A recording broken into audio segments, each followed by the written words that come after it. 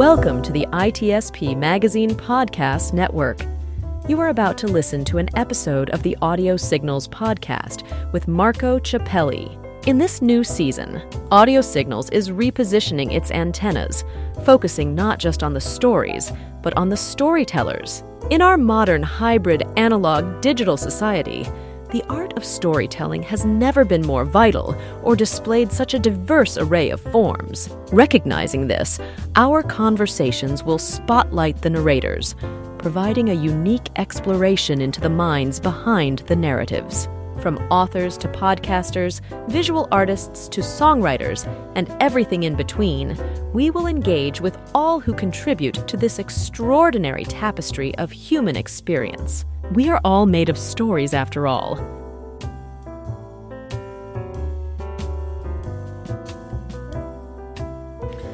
Hello, everybody. Welcome to another episode of Audio Signals podcast with me, Marco Ciappelli. As you know, lately, not only we talk about stories of all kind, which often are books and written stories, but that could be also music, songwriting, painting, art, photography, any way, possible way that people can tell stories.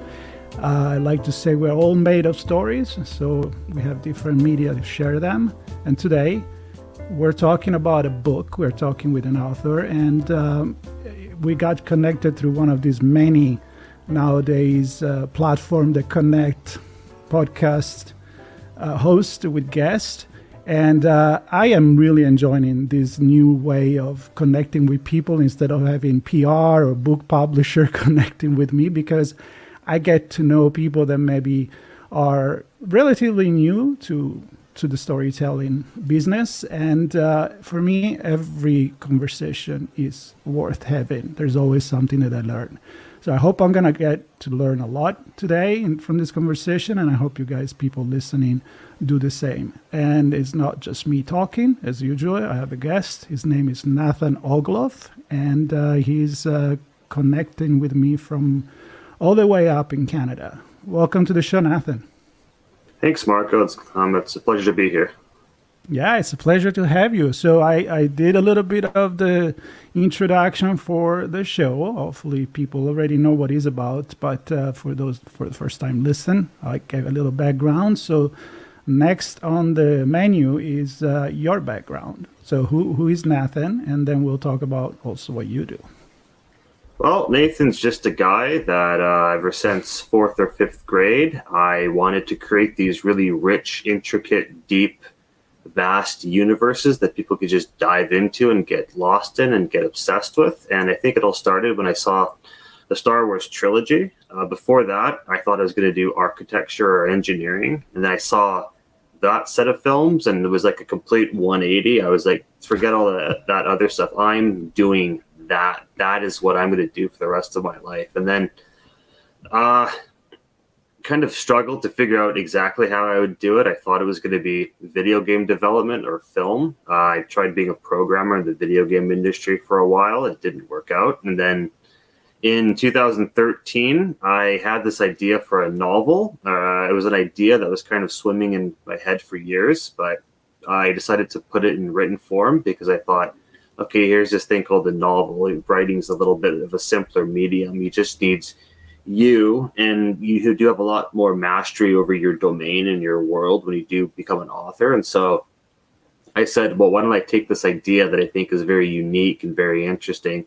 If I can just nurture it and breathe fire into it, then it can just grow and it can become something that really just blows people away. So in 2013, I committed to making this novel, which was originally going to be one. Now it's a series. And I thought it was going to take 2 years, but instead, 9 years later, I finally finished it, tried finding a literary agent for a year, and then went the self-publishing route, and it'll be coming out in less than a month. And so that's who I am in a nutshell, briefly. That's really cool. I also see on your website that you are an author, and we just heard that story. You're a metalhead, and maybe some people want to know what that is and why you're a metalhead, and a Lego fanatic.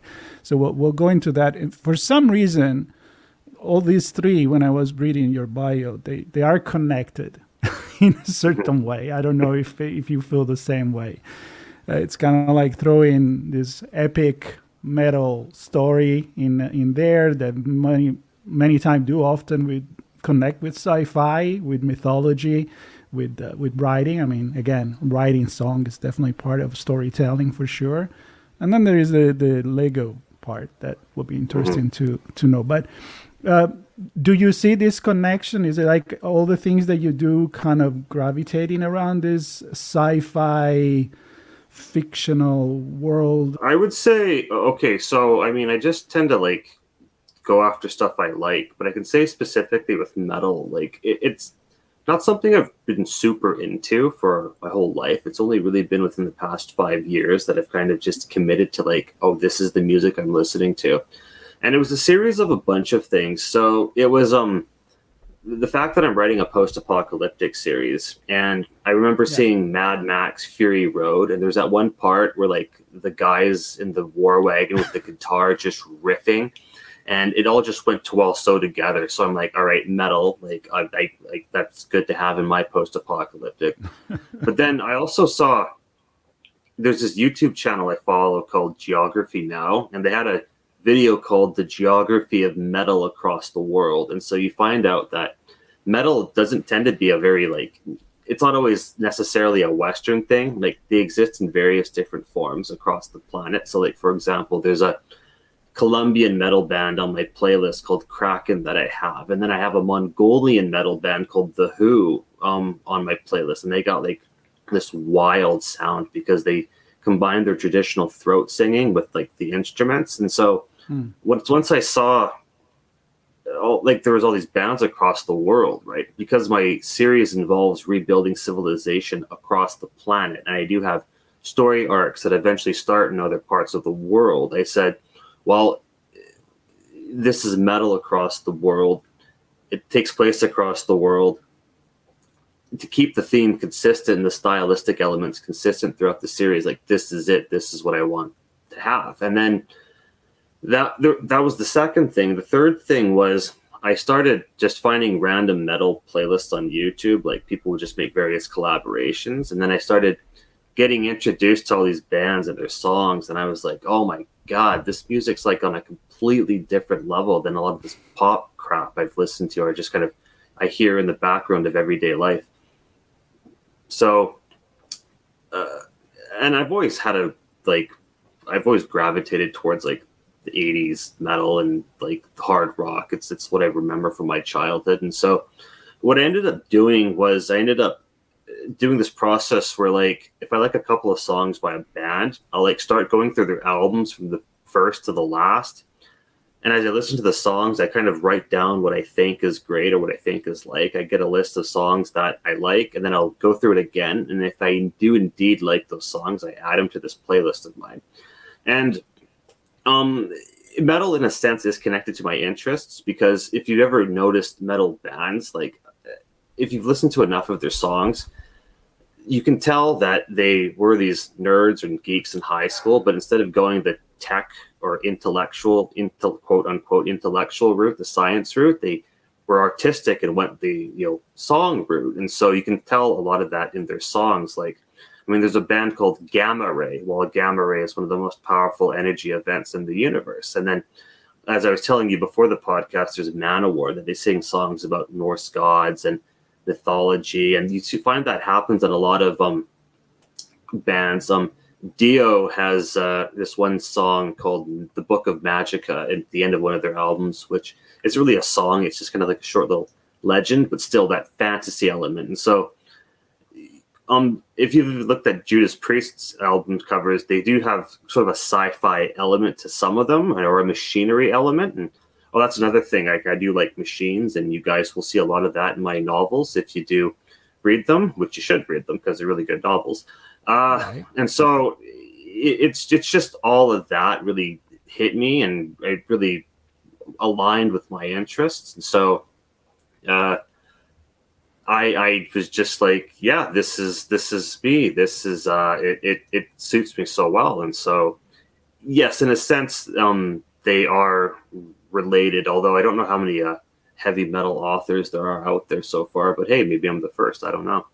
And so there's heavy metal, and then there's Lego, which I don't know if it really aligns with what I'm writing, but it's just something that I had told myself a long time ago. I said, okay, I'll stop messing around with this when I get tired of it. And I just never got tired of it. I mean, I thought like, because, you know, like the boxes used to say 8 to 14. And so I thought like when I turned 15, some switch would get shut off and I would just suddenly lose interest. But I found that wasn't happening. And so it's gotten a little crazier in recent years because I don't have the space or the money for it, but I use a program called Lego Studio to make these really large Lego models I have. And a lot of them I've done what are called photorealistic renders of them, and I put them on my Instagram. And so I've got like, it's usually just been mostly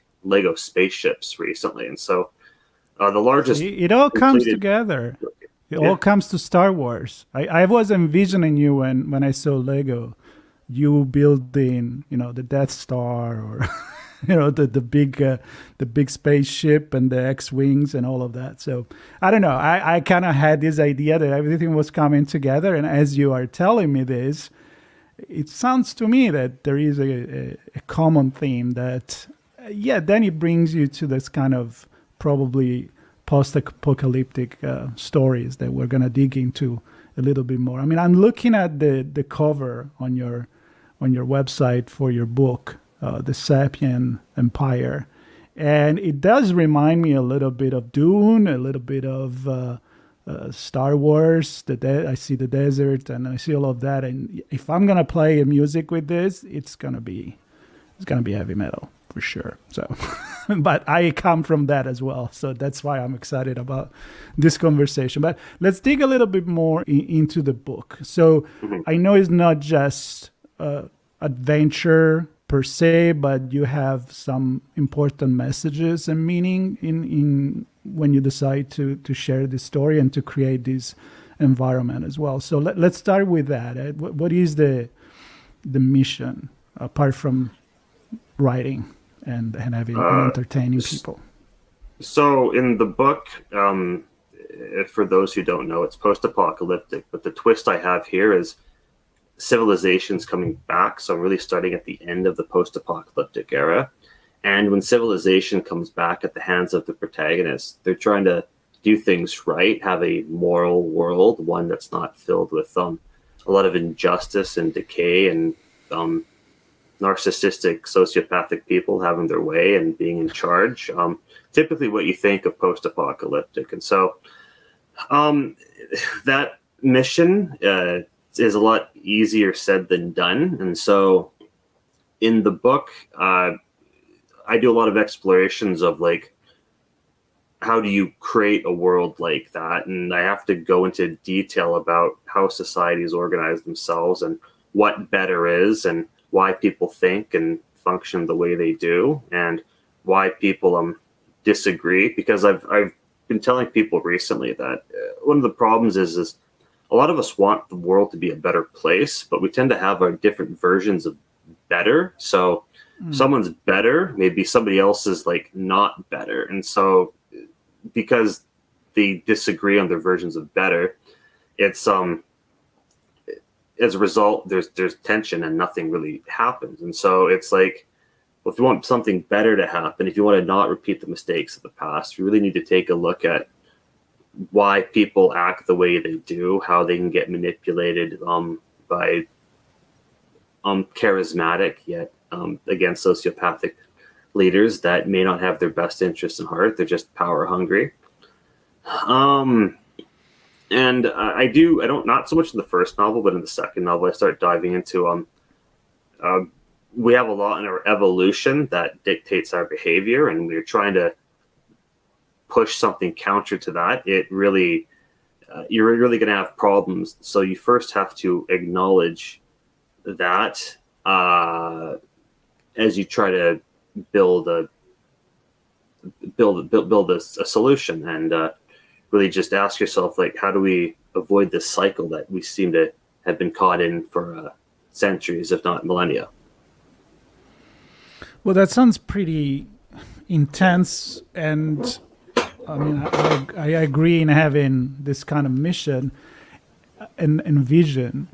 What I always find incredibly difficult, and I said to myself, I don't know if I could do something like that, is when you are able to create an entire world. And I love this kind of books. I mean, I love the Tolkien, or the old Lord of the Ring, Middle Earth, and all of that, and the Star Wars, and all things that you've mentioned. And I'm like, I said to myself, I'm a decent writer. I like to write short stories, or I write things for work. But the idea of creating an entire cohesive, consistent, coherent world, I don't know how you guys do it. So can you maybe give me some of the way that you do something like this, and you say, okay, this is the core of the story, and this is how I'm going to build everything else? It's daunting to me.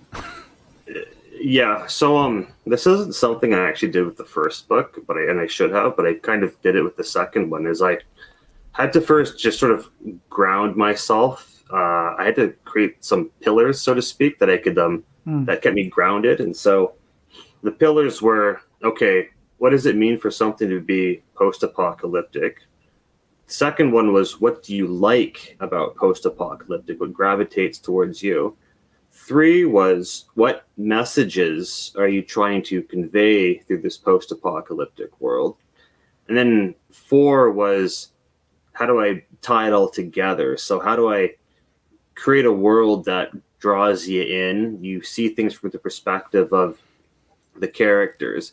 The messages I display aren't too on the nose.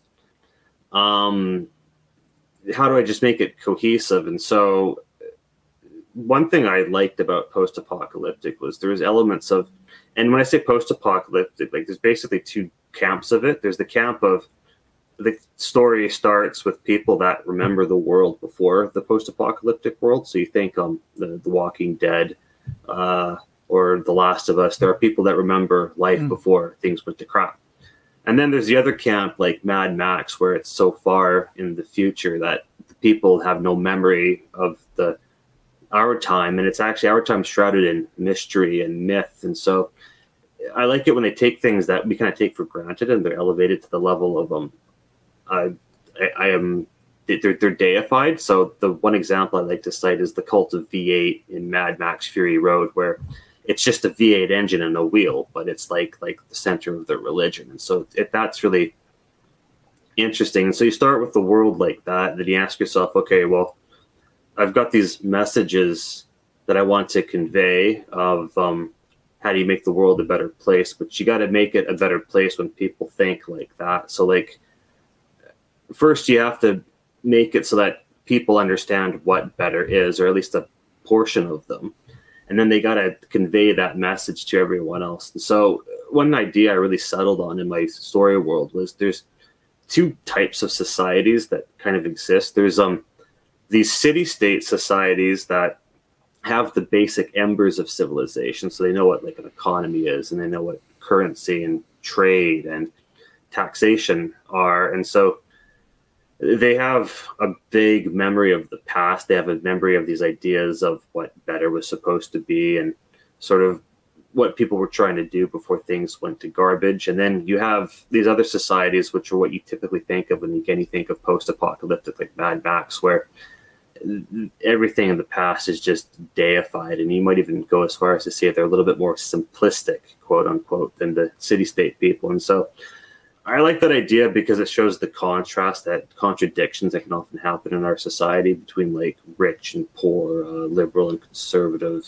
urban and rural, those like mentalities that sometimes really just butt heads with each other. And so that's where I started. And then a lot of these societies I build, it's just like I keep like I get into this headspace where I'm like, oh, I've got the solution. This is just what society needs to do, and everything will be fine. And then you realize, well, it's a little bit more complicated than that. And then you talk to other people and you realize, okay, well, they have a different version of what you're supposed to do. And so, as I said before, all these different versions of what better is. And so I always keep coming up with a different version, and then that just becomes the center of a belief for like a different faction of people within my world and within my story series as I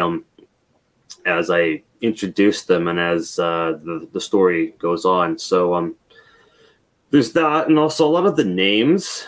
I'll either just play around with letters and words, or I sometimes just take words and sort of smash them together and do a lot of. You'll find there's a lot of portmanteau in my stories, and also the dialogue. There's that aspect too, and how I come up with that is. I kind of realized this when I was watching like the 3rd or 4th season of Game of Thrones. That was a really popular TV series.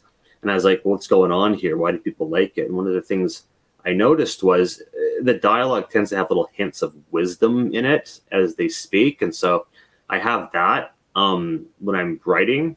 And I think things are said, but there's also kind of things underneath that are said, which I later found out was like how you write good dialogue. They don't necessarily talk directly about what they're both thinking. A lot of it's inferred. And that's a long-winded answer. The short answer I like to tell people, just to be funny and cute, is how do I come up with this? A lot of LSD and mushrooms, everyone. But I just saw the world all together come to my mind. I'm always wondering if when you do something like this, you actually draw your own map, and so you're sure that if you have your protagonist, your characters do a journey, you know what journey did in your creating actually this world as you do, and maybe as you answered that, you kind of started to hint into that. If you want to tell me, I mean, who's the character on which the story is based, and how this person described, or is it one person? Do you have multiple characters, kind of like the Game of Thrones, where you have different story within the story? What's the strategy there? Yeah, so there are 2 main characters that are dual heads of state, and they are responsible for kickstarting this rebuild of civilization. And there are other storylines I do touch up on. It's usually just, here's the villain talking with his comrades. And then like I have in the second part of the first novel, a little sort of sub-story of some commoners, so to speak, quote unquote, that you just kind of see things from their perspective. And that whole idea is to show like, here's how the decisions the people up top are making, here's how they're affecting those at the bottom that they're trying to help. And I would say, if anything, the main character, the one that we start out with first, is a little bit based off of myself, because I've heard mixed things about inserting yourself into the story, that you're not supposed to do it. But then you read about like Mark Twain, and he sometimes wrote stories where it was just pretty much him in the story. And I think if you're just having fun with this and having fantasy, it's like taking yourself on a journey, because that's really what you do whenever you tell a story. A lot of it is just you're kind of along with the characters for the ride. And so we've all had this conversation with ourselves of, if I ran the world, what would I do? And who would I be? And so I thought about that when making up the main character. I said, what would I do? And so I took aspects of myself and put them in the main character. A lot of the descriptions don't match. Like I would say physical descriptions don't match me anymore, but they do match me when I was 20 years younger. And yeah, so that's just that one character. That is how I came up with them, and that's the dice I decided to roll. That's really cool. So something that I agree with you a lot is the better, right? The better for me is not what is better for. I mean, maybe me and you, we could, but different culture. You started describing metal around the world, and that how somehow there is this picture. So is there a culture that you're more inspired? I mean, is it people thinking on a Western civilization kind of culture, or is it more inspired by, you mentioned Mongolian, you mentioned Nordic mythology, you mentioned Asia, Is that like something that you mix it all together, or is more inspired by a certain kind of culture? And what better is for that culture? So I would say primarily it is a Western culture. However, there is this one concept in the beginning of the first story that I deal with, and the villain believes he has what's called the right of the abstract to rule. So there's this entity they worship called the abstract, and he believes the abstract has given him the right to rule divinely. And this is very similar to the divine mandate of heaven that we see in Chinese culture. So it is mostly, I would say, for the most part, Western, just because Western tends to be about democracy and freedom and the free market, especially with capitalism. But what also makes the series interesting as I continue is a lot of those ideas get countered and clashed with people that do see things differently. And in my story, I do, especially because I'm going to have arcs that start in multiple places of the world, I do try to give, as best I can, validity to a lot of the ideas, and maybe just listen to people that have a different way of seeing things and say, okay, well, they do this for a reason. There has to be a good reason. What's the reason? And also, I don't want to have this attitude of I'm right, everyone else is wrong. I mean, if anything, I do want to talk to people from multiple parts of the world and say, this is the plan. Am I like forcing my beliefs on everyone? Is there something I'm missing here? Am I asking too much for the world? Because I mean, in terms of making the world a better place, it's not like I want everywhere to be like what you see on the interstate in the US, where it's just like fast food chains and strip malls and shopping places everywhere. Like, I don't want that. But I mean, like, a certain degree of peace, a certain people get to have, a good level of education. They get to at least graduate high school. They get guaranteed jobs. Healthcare isn't going to make them go broke. I mean, just that, and then everything else, culture-wise, is really just up in the air. I have no issues with it. I noticed you can't just change people by telling them what they're doing is wrong, and even if you have a good argument, it doesn't necessarily happen. Because there's certain they can tend to get defensive and rejected, especially if you're not being too kind about it. And I even, again, in the series later on, I get to this whole concept of well, language and discourse only works to an extent. I kind of touch up on this a bit I kind of hint at it in the first one, that language and discourse and sharing of information like we're doing can only work to an extent. But if people's brains are wired differently, they're just wired differently. It's like trying to interface two different operating systems, so to speak. So, a long-winded answer of saying what the morals are. But again, like I said, it's making the world a better place. Well, you thought you knew what better was. You found out that's a lot deeper question than it is. We're going to find out exactly what that means over the whole course of the novel series. So, again, long-winded answer for that question. It makes a lot of sense. And one thing I love to do in my podcast in general is to make people think. So your story seems to me that it is ultimately very philosophical, very cultural. And I do agree with you. I mean, I talk about ethics, especially now with technology, and when we say, we got to put guardrail on AI, and it's like, okay, but my ethics of what it could be good or bad may be different from yours. But at a human level, as earthlings, there are at least certain basic value human rights, and you listed them all. That I agree. I mean, otherwise, what's the point if there's no survival or living a decent life, good life, healthy life, and all of that? So I think you did a really good job in giving this answer and not giving away, of course, the book itself. You mentioned something about your passion, again, for machinery. So before we end, I'm curious to see because of course I haven't read the book yet. Do you go in this kind of description of, are you more dialogue based? Are you more descriptive in your way of writing? Is it a little bit both of them? And how do the machine comes into play maybe in the story?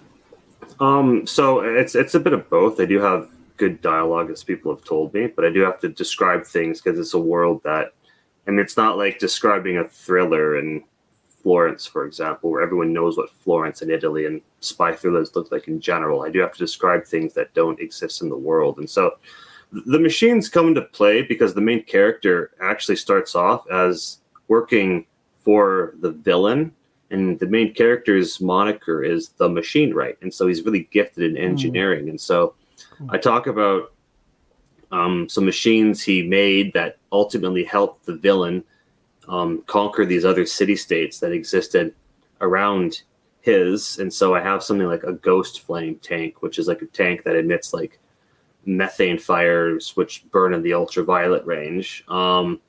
There's what else?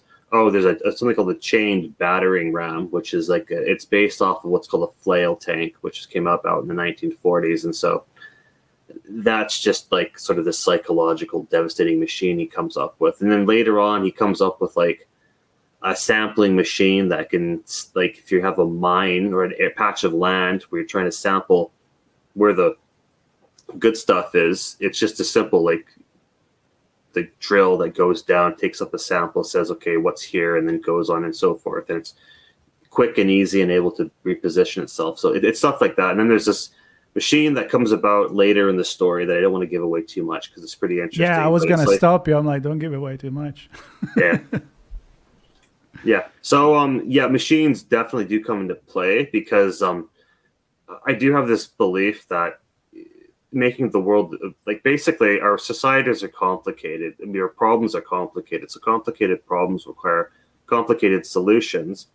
And it's not all machines. There is like discussion, as I said before, of like, trying to understand each other and understanding what good is and what better is and different versions of it. But machines also do help. I mean, like, I don't need to go far. Just look at the Industrial Revolution, made things cheap, increased the cost of living, provided jobs and opportunity for people to have a better life, even if in the beginning everything was really dodgy and slicey. But then again, that also caused us to have a conversation about, like, what better is, and better was safe conditions and having an 8-hour and not a 12-hour workday and not letting kids work in there. And so it's almost like technology drove us in the direction of having that conversation. So, right. And especially since it's sci-fi, you're going to have interesting machines and technology going around. Yeah, I think that's just it's a given with my story for sure. Yeah. Well, it seems to me that there is a lot of things that are pretty classic, let's say, into a sci-fi, but maybe some story are more focused on one side, maybe the psychological aspect, another more the technology. This seems to me, and I'm looking forward to read it, a very comprehensive look at things. And what I like about to end this conversation is the fact that you're taking these post-apocalyptic things as an opportunity to do something with the knowledge of what went wrong. Because I'm not asking you that, I don't want you to give up, like, what caused this this apocalyptic thing. Is it a war? Is it atomic? Is it an invasion from another planet? I don't know, but I'm envisioning that somebody survived and there is an opportunity to do it all over again in the wrong way or to do it in a better way. And I like that approach very much. So to close this, two things. One, who did you have in mind? It's one of my favorite questions. As a kind of audience while you were writing the book. You always have an idea who is going to read this book, right? Is it somebody passionate about sci-fi already? Is it somebody that is more interested in politics and sociology and philosophy? Is it a young crowd? Is it older crowd? Whatever it is, I don't know. That's the question. And the other one, I want to know, what is the perfect soundtrack for reading this? So in terms of audience, I was told you should write the book you want to read because you're making it, and it should be something you want to enjoy reading. Makes sense. So myself as the audience, but anybody who likes science fiction, Star Trek, Star Wars, Dune, Mad Max.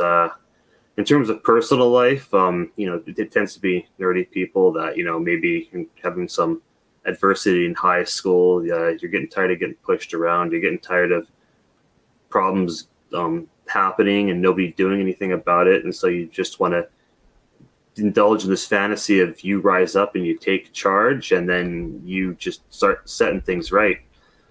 So there's that. And then the perfect soundtrack for reading this. I don't really listen to a soundtrack while reading. I just kind of, if anything, I just play a YouTube fireplace soundtrack because it's nice and cozy. But if you're going to listen to music, listen to my heavy metal / hard rock playlist on YouTube because I have got almost 140 bands and a week worth of music on that. So you guys will have got a lot of variety there for sure. All right. I kind of had the feeling that was going to be the answer. So, but the cozy fireplace is also very cool. I think music, it can change according to the mood, according to the feelings that you have and what you want to do. I mean, I'm very eclectic when it comes down to music. Nathan, fantastic conversation. I want to thank you very much. I want to invite, of course, everybody to check your website. There will be notes on the podcast, and if you're watching on YouTube, of course, there will be the notes under the video and a link to your books, which let me see, will come up I see in February 6, 2024. Is that that still correct? Yep. And so we got time to probably listen to these a few days before we actually have that publication date. And again, everybody subscribe to this channel, but also follow Nathan on his social media and definitely check out the book. I will definitely do that, and I will listen to the compilation, your YouTube playlist. I think it's going to be right up my alley, especially when I work out or something like that. Other than that, thank you so much for being on the show. I hope to have you again in the future with your next adventure, and I best of luck for this book. Thank you so much. It's been awesome being here. All right. Thank you, everybody. Stay tuned. There'll be more here on Audio Signal Podcast. We hope you enjoyed this episode of Audio Signals with Marco Ciappelli.